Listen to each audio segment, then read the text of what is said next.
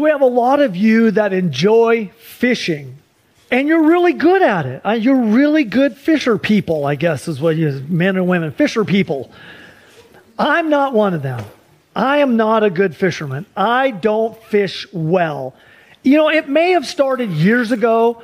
I was about 8 or 9 years old, and we were at Fort Stevens State Park on the Oregon coast, and my dad said, hey, let's go fishing, and there was a little pond, a little small lake right there. I'm not sure if it was stocked. It doesn't matter. Let's go fishing. And my dad, an experienced fisherman, he knew all about it. So he had the rods, and he had the tackle box, and he had all the bait, and I didn't know how to tie the hook, so he tied it for me. I did bait it, and then I cast it out there, and then I got bored. So I set the pole on the ground, and I ran away and started playing. And I didn't throw any rocks in the lake. I thought about it, but I thought, no, they probably shouldn't throw rocks in the lake. But I'm playing around, having a great time. My dad, the experienced fisherman, he's doing all the right thing. He's casting it. He's jerking the line. Fisherman, you know what I'm talking about. You know how to do that. He's doing all the right things. And here I am playing off to the side. He had caught nothing. And then I hear him say, Mark, and I say, what? You have a fish on the line. So I ran back and I caught a fish, and he, the experienced fisherman, caught nothing. That's not what he expected. He's an experienced fisherman. He expected he was to catch the fish, and I would catch nothing. In this event today, we have 4 men who are experienced fishermen. They know all about fishing, and what happens to them today, they did not expect. They did not expect in a million years that something like this would happen to them today. Peter and Andrew and James and John were having a fishing experience. Yeah, they couldn't imagine what was going to come next.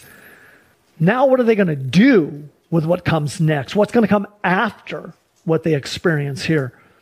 In Luke chapter 5, what we see is that Jesus calls disciples to work with him on his mission of reaching people with the gospel and blesses them for their obedience.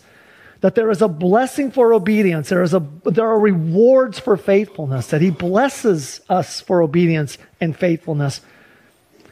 Did you know that as a Christian, you are called to carry the gospel message around the world? No, that's for full-time Christian workers. I'm not a full-time Christian worker. I'm only a part-time Christian worker. Does that mean you're part-time a Christian and part-time not a Christian? How does that work? I thought we're all full-time Christian workers. We all have the responsibility to be on mission with God and to carry that message of the gospel around the world. You and I together on mission with God. So we had the Nazareth experience last week, chapter 4, where Jesus stands up, reads out of Isaiah 61, and says that was a messianic portion of a prophecy, and said, today it's fulfilled in your hearing. Remember, I'm the one that came to fulfill this.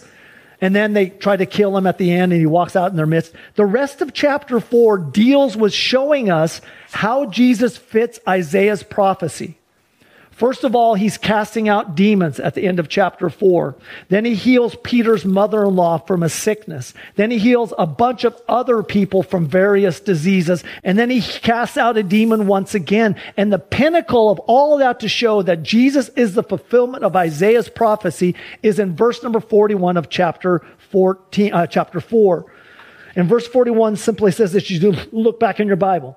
And demons also came out of many, crying, you are the Son of God. So the demons being cast out, knowing who Jesus is, makes the bold declaration, you are the Son of God. But he rebuked them and would not allow them to speak because they knew he was the Christ. See, that was proving what Isaiah said. This is the one. And Jesus said, I am the one. So the rest of chapter 4 shows us he is the one who fulfills Isaiah's prophecy. Then we come into chapter 5. He's now about ready to show his sovereign lordship. He is the Christ, the one who calls and blesses people. Look with me in verse number 1. On one occasion, and that should be a clue to us, knowing that Luke does not write chronologically, he writes thematically, orderly, to present to Theophilus an ordered account. So this just kind of tells us it's not necessarily in chronological order. On one occasion, while the crowd was pressing in on him to hear the word of God, he was standing by the lake of Gennesaret. And he saw 2 boats by the lake, but the fishermen had gone out of them and were washing their nets. You got to keep them washed and clean or they rot and you can't use them. So getting into one of the boats, he just goes and gets in one of the boats, which was Simon's. After he gets in, he asked him to put out a little from the land, and he sat down and taught the people from the boat. And when he had finished speaking, he said to Simon, "Put out into the deep and let down your nets for a catch." And Simon answered, "Master, we have toiled all night and took nothing." They had fished all night long. Experienced fishermen have caught nothing. "But at your word, I will let down the nets." At your word, I will let down the nets. So again, we'll come back to the on one occasion. It's just reminding us again, it's not in chronological order here. As a matter of fact, Matthew and Mark place the healing of Peter's mother-in-law after this event, not before it. Luke places it before it. Again, he's ordering it thematically, not chronologically. The Lake of Gennesaret. I never heard of that. What is the Lake of Gennesaret? The Lake of Gennesaret is just another name for the Sea of Galilee. When it is truly a lake. It's not a sea as we would imagine. It is a lake. In fact, we were told it's the bulge in the Jordan River, basically what it is, the Sea of Galilee, the Lake of Gennesaret. So Jesus gets in Peter's boat. Peter doesn't say anything like, "Hey, get out of my boat." So he's okay with that. And then Jesus tells him, "Push out into the deep and let down your nets." But what I like is that Peter yielded his boat for Jesus to use. He was going to use it to further his ministry. Jesus was proclaiming, the people are pressing in on him. They can't hear. He can't communicate. He needs to come back a little bit, and the amplification of the water then expands his voice to the people. So Peter is helping Jesus in his ministry. He yields his use of the boat to Jesus to use. It's a great example for us, isn't it? You say, "I don't really have a lot." I don't have a lot either. I mean, I guess more than other nations, but I mean, I have small things. But the idea is that whatever I have, God, you can use. That's a great example. Whatever I have, you can use. You know why? Because it's his to begin with. He just let me use it and be a steward of it. But it's a good practice. If the Lord needs something for his ministry, give it to him. Peter yields his boat. Great example to it. And the people were wanting to hear the word of God. The first time Luke uses this phrase, the word of God, they wanted to hear what God had to say. They were pressing in on him because they wanted to know what God had to say to them. So Jesus sits down in the boat. Remember, in the synagogue, he stood up to read and he sat down to teach. Same thing, he's sitting down to teach, so he's sitting down in the boat. Notice that we only have one name here till later on in the text. Only one name. Luke is focusing in on Simon Peter right now. That's his purpose. He's focusing the reader's attention on Simon Peter by omitting any reference to any other people till later on in the text. So our emphasis should be on Simon Peter. What's going on in Peter's mind? What is he doing? What we need to understand is this is not the first encounter that these men had with Jesus. He has met Peter before. He has met Andrew before. Jesus has met them prior. This is not the first time that they've met. They met earlier at John's baptism. Look in John chapter 1. One of the two who heard John speak, that's John the Baptist, and followed Jesus was Andrew, Simon Peter's brother. He first found his own brother Simon and said to him, "We have found the Messiah," which means Christ. He brought him to Jesus. Jesus looked at him and said, "You are Simon, the son of John. You should be called Cephas," which means Peter. So they meet Jesus. Then they go back home. They go back to their fishing. So this is not the first time they've met. They know who this Jesus is. Now this is another time that they have met. A different time. And to an experienced fisherman, the command to push out into the deep would seem so unreasonable. The fish aren't there at that time of the day. That's an unreasonable statement. God, that's an unreasonable thing you're asking me to do. You ever said that? You ever said that? God, that's an unreasonable thing you're asking me to do. Well, Peter could have said the same thing. That's an unreasonable thing you're asking me to do, God. That's unreasonable. These professional fishermen know that the fish aren't there right now. That's an unreasonable command. I love it that Peter, even though it seemed unreasonable in his mind, he obeyed. Great example. And he calls Jesus master. He doesn't call him rabbi. He doesn't call him teacher. He calls him master. Master. Used by Jesus' followers to designate his authority and his might, his power. He's the master. I mean, even just saying that word, he's my master, it invokes within us an idea of master-slave relationship, which we abhor because of the idea of slavery. But what we fail to remember is that Paul often in the New Testament calls us believers bond servants, slaves of Jesus Christ, that he is our master. Can we say that this morning? Can we say Jesus is my master, or no, I'm my master. I'm making decisions for my own life. I'm directing my life. Or no, Jesus is my master. Peter goes, master, your authority, your might, I'll push out. I'll push out. When I say Jesus is my master, I'm saying that I'm not the master. So, no matter how uncomfortable or unreasonable the commands of God are, may you and I be quick to follow and obey him, because blessing comes with obedience. Blessings for rewards for your faithfulness. The text is interesting when it says, you, Peter, put out into the deep, but you all, Peter and Andrew in the boat, let down your nets. Singular, you, Peter, plural, nets. You put down your nets. So Andrew's involved in this as well. Andrew's involved in this as well. So what does Peter do? He obeys. Look at verse number 6. And when they had done this, they enclosed a large number of fish, and their nets were breaking. Again, plural. They signaled to their partners, so Peter and Andrew in a boat signaled to their partners, which later we find out are James and John, to come and help them. And they came and filled both the boats, so that both boats began to sink. So many fish. But when Simon Peter saw it, the big amount of fish and the miracle that just happened, he fell down at Jesus' knees saying, depart from me, for I am a sinful man, O Lord. For he and all who were with him were astonished at the catch of the fish that they had taken. And so also were James and John, the sons of Zebedee, who were partners with Simon. And Jesus said to Simon, do not be afraid. From now on, you will be catching men. And when they heard, and when they had brought their boats to land, they left everything and followed him. So before, when they met him, they went back to their fishing. But at this point, they abandoned everything, and they're all in with Jesus. No more questions. No more hesitations. They're all in with Jesus. They follow him. His reaction, Peter's, to the miracle is appropriate. He falls down. He realizes how sinful he is. This is a miracle, this catch is.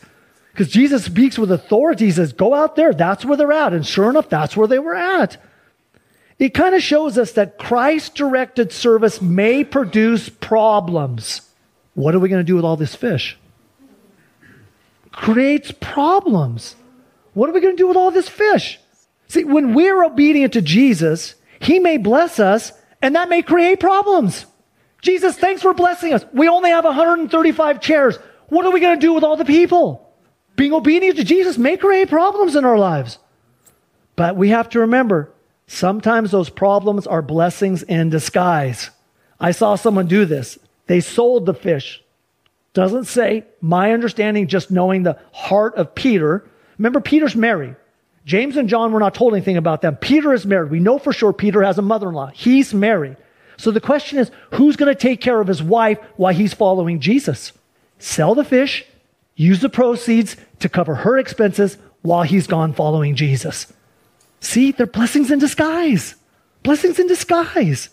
So let us remain faithful and obedient to Jesus. Let him sort out all the problems that may come out from our Christ-directed faithfulness. Peter's afraid. Fear is a normal response to the glory of God. That's a normal response. You and I would be terrified as well. If Jesus appeared right now in his glorified state, we'd be like John the Revelator, falling on our face like dead. It's a normal response. And then he responds back with, I see you, and now I see myself.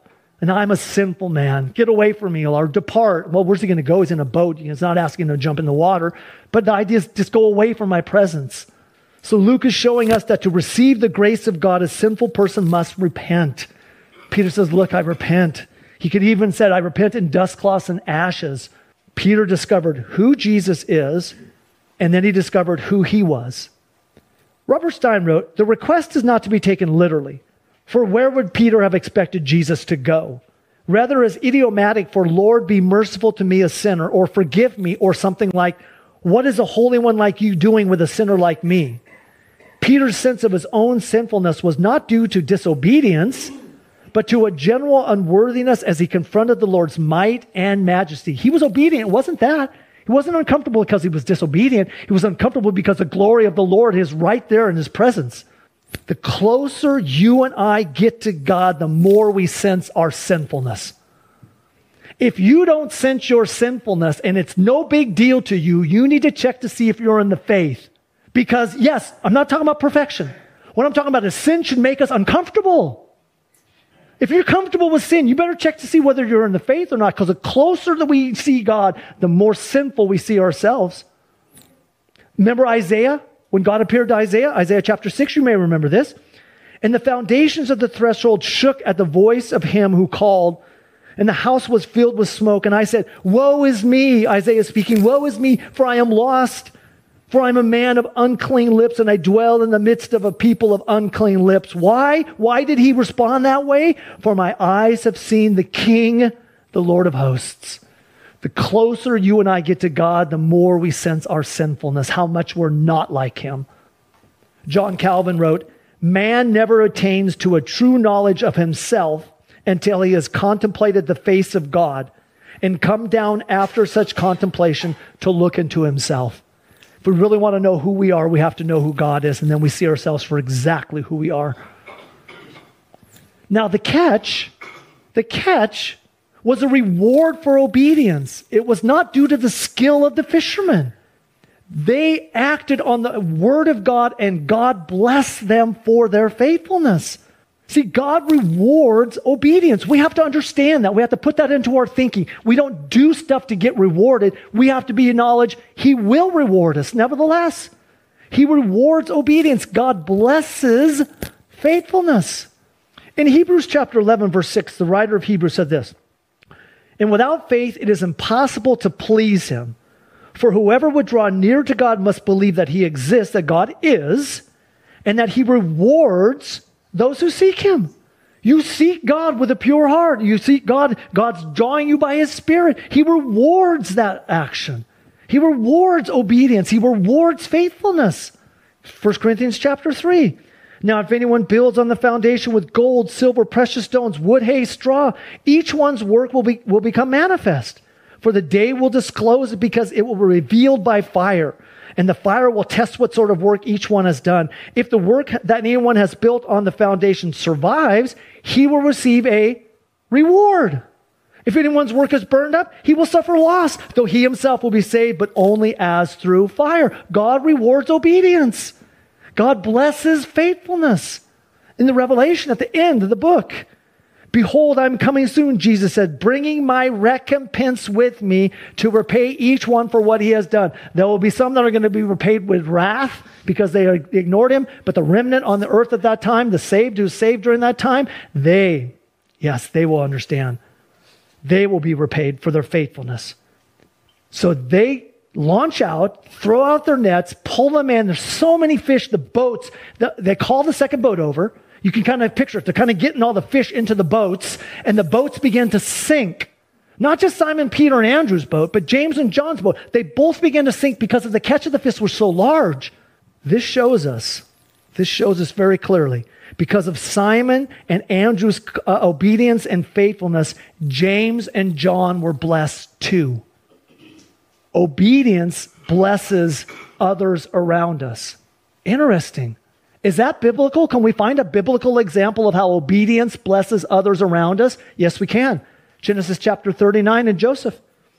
So Joseph found favor in his sight and attended him, and he made him overseer of his house and put him in charge of all that he had. From the time that he made him overseer in his house and over all that he had, the Lord blessed the Egyptian's house for Joseph's sake. The blessing of the Lord was on all that he had in the house and in the field. Obedience to God blesses others around us. James and John were blessed, not because of their obedience, but because of Peter's obedience. Your obedience can bless people around you. You and I are channels of God's blessings. We're not reservoirs to store them in. They flow through us to other people. We become blessings to other people. They're blessed around us. So we let God's blessings pass through us to others around us. We bless. And you're probably at this point going, what does it mean to bless? What does that word mean? Bless you, bless this, bless that, blessing. What does bless mean?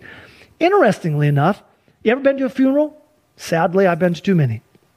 Part of a funeral usually is a section we call the eulogy. E-U-L-O-G-Y, eulogy. Eulogy is actually this word in the Greek. It comes from two Greek words, preposition eu, good, and then logai, to speak. It means to speak well of. To speak well of. To do kindly acts towards. To provide benefits to. That's what it means to bless. To speak well of. To provide benefits to act kindly towards, to bless. That's what the word bless means. Did you know that you and I are called to be blessings to this world? We're called to be blessings to this world.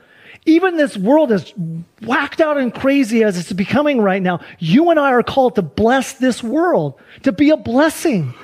Peter says this, do not repay evil for evil or reviling for reviling. In other words, someone comes along and is evil towards you. Someone reviles you, speaks evil of you.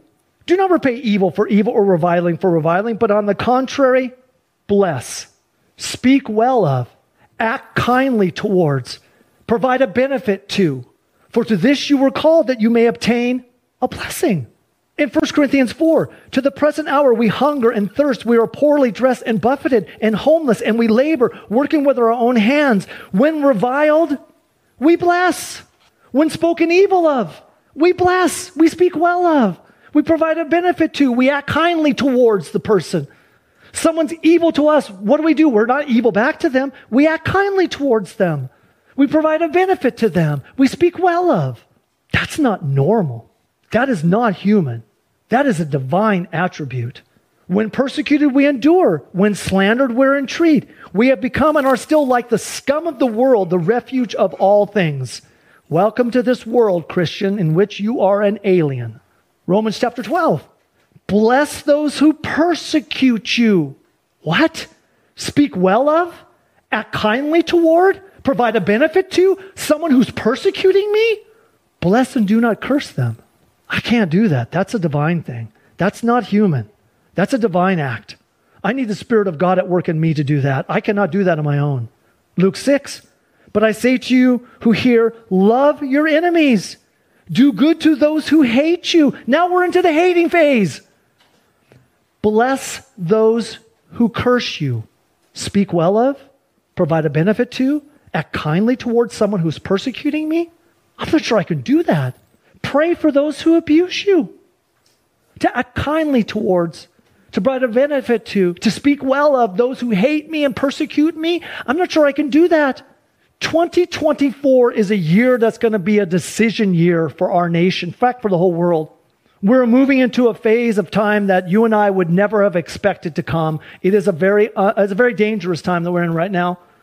We are not experiencing the persecution like our brothers and sisters around the world that we're praying for. We in America have not experienced that yet. I don't know if anyone's ever told you they hate you because you're a Christian. I've never had that happen. But I want you to know that the darker it gets, the more that you and I as Christians are going to be perceived as the problem in this world, not the solution. We are the problem in this world. We're opposed to certain things because they're biblical. We become the problem. And in 2024, it may shift towards you and I. We may be on the end of all of these things of hating and persecuting. But what is he asking us to do? He's asking us to bless people. Not to revile them, not to hate them in return, not to speak evil of them, but to speak well of, provide a benefit to act kindly toward. That is not human. So he sends them out to become fishers of men. Fishers of men. What's interesting, it says, he says, do not be afraid. From now on, you will be catching men. Although he's talking to Simon, the you is plural. So he's referencing all the people there, Peter and Andrew, James and John. So it's addressed to all of them, not just to Peter alone. So God calls us to work together with him to reach people for Jesus, to be a blessing to this world. They followed him. They followed him. It's a term we would talk about a disciple, a follower. We are followers of Jesus. We're followers of the way, the book of Acts calls it. We're followers of Jesus. I don't know if you've ever called yourself a follower of Jesus. Makes good sense. We follow wherever he leads us. We're Christians, we are, yes, but we're followers of Jesus, a disciple. And then it says, having left everything. Everything. So Luke underscores the condition of discipleship. They became all in. They weren't half in.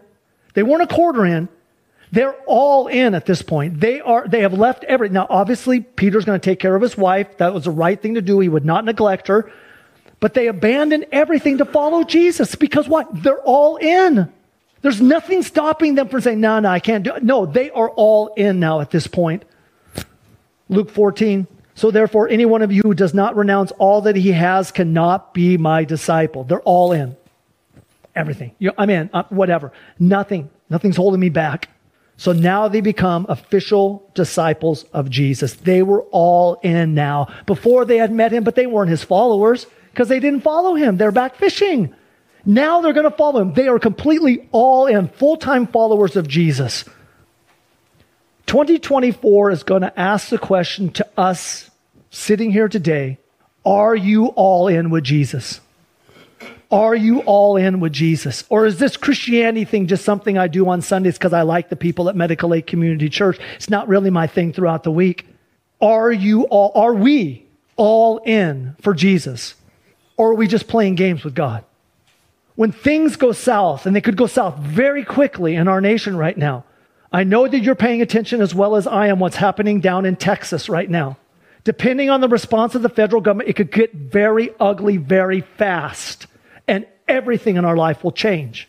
I hope it doesn't, but it could. And we're going to be confronted with the question, are you all in for Jesus? Are you all in? Or are you just going to play games with God? Will we take this faith seriously? Or is this just something we do because it's fun? Charles Curtis wrote about a professional poker player called Gus Hansen. I don't know who he is, but anyway, 2017, he was in a tournament. Professional poker player in a tournament. He started the game off with something very unusual. He started the game off by taking all of his chips, and he put all of his chips. He was all in on the first hand. All of his chips, all in. There was $300,000 in the pot. He won. The next hand, he's all in. The next hand, he's all in. It doesn't work well with poker because eventually you're going to lose, okay? So he did. He eventually lost. It's not a good recommendation for poker to go in all in every time. But I can say to us today, it is a great recommendation for us who claim Jesus Christ as our Savior to say, I'm all in. Every day when I get up, I'm all in. I'm all into this thing. It's not something I just do because it's fun. I'm taking my faith seriously. I am all in. So are we all in today? Or are we just playing games with God? Things may change very quickly in our nation, very quickly. Are we prepared for what's coming? Are we all in today? I have something that I found. I don't know who wrote it. I wish I did. I would attribute to him or her, whoever wrote it. It's from an African believer. I do know that, who came from a Animistic background, got saved, was rejected by his family, and writes this statement. And I'd like you to hear what this person says, and I'd like to know whether or not you and I could say the same thing that he or she has said here. The writer says this, today I'm stepping across the line. I'm tired of waffling, and I'm finished with wavering. I've made my choice. The verdict is in, and my decision is irrevocable. I'm going God's way. There's no turning back now. I will live the rest of my life serving God's purposes with God's people on God's planet for God's glory. I will use my life to celebrate His presence, cultivate His character, participate in His family, demonstrate His love, and communicate His word. Since my past is forgiven and I have the purpose for living and a home waiting in heaven, I refuse to waste any more time or energy on shallow living, petty thinking, trivial talking, thoughtless doing, useless regretting, hurtful resenting, or faithless worrying. Instead, I will magnify God, grow to maturity, serve in ministry, and fulfill my mission in the membership of His family. When times get tough and I get tired, I won't back up, back off, back out, or backslide. I'll just keep moving forward by God's grace. I'm spirit-led, purpose-driven, and missions-focused, so I cannot be bought. I will not be compromised, and I shall not quit until I finish the race. I am a trophy of God's amazing grace, so I will be gracious to everyone, grateful for every day, and generous with everything that God entrusts to me. To my Lord and Savior, Jesus Christ, I say, however, whenever, wherever, and whatever you ask me to do, my answer in advance is yes. Yes, Jesus. Yes, whatever you're asking. Yes. Wherever you lead me, whatever the cost, I'm ready. Anytime, anywhere, anyway. Whatever it takes, Lord. Whatever it takes. Are we going to be all in? Because we're going to need to be all in for what's coming our way. Let's pray. Father, we thank you. Thank you for this example of Peter and his belief in your son, Jesus, to believe he has the power to do this. Master, his master. And you call them and you bless them and you send them out on a mission with you and promise them rewards for their faithfulness and obedience to you because you're a God who blesses. You bless us. Father, may we be a blessing to this world. There's too much evil out there. There's too much hate out there. There's too much persecution out there. We don't want to go down that road. We want to go down the road of being a blessing to our nation, to those around us. Oh, Father, give us the courage and the strength to unequivocally say, I am all in. I'm no longer playing games. This is real for me. I'm in it. I'm all in. We pray in Jesus' name. Amen.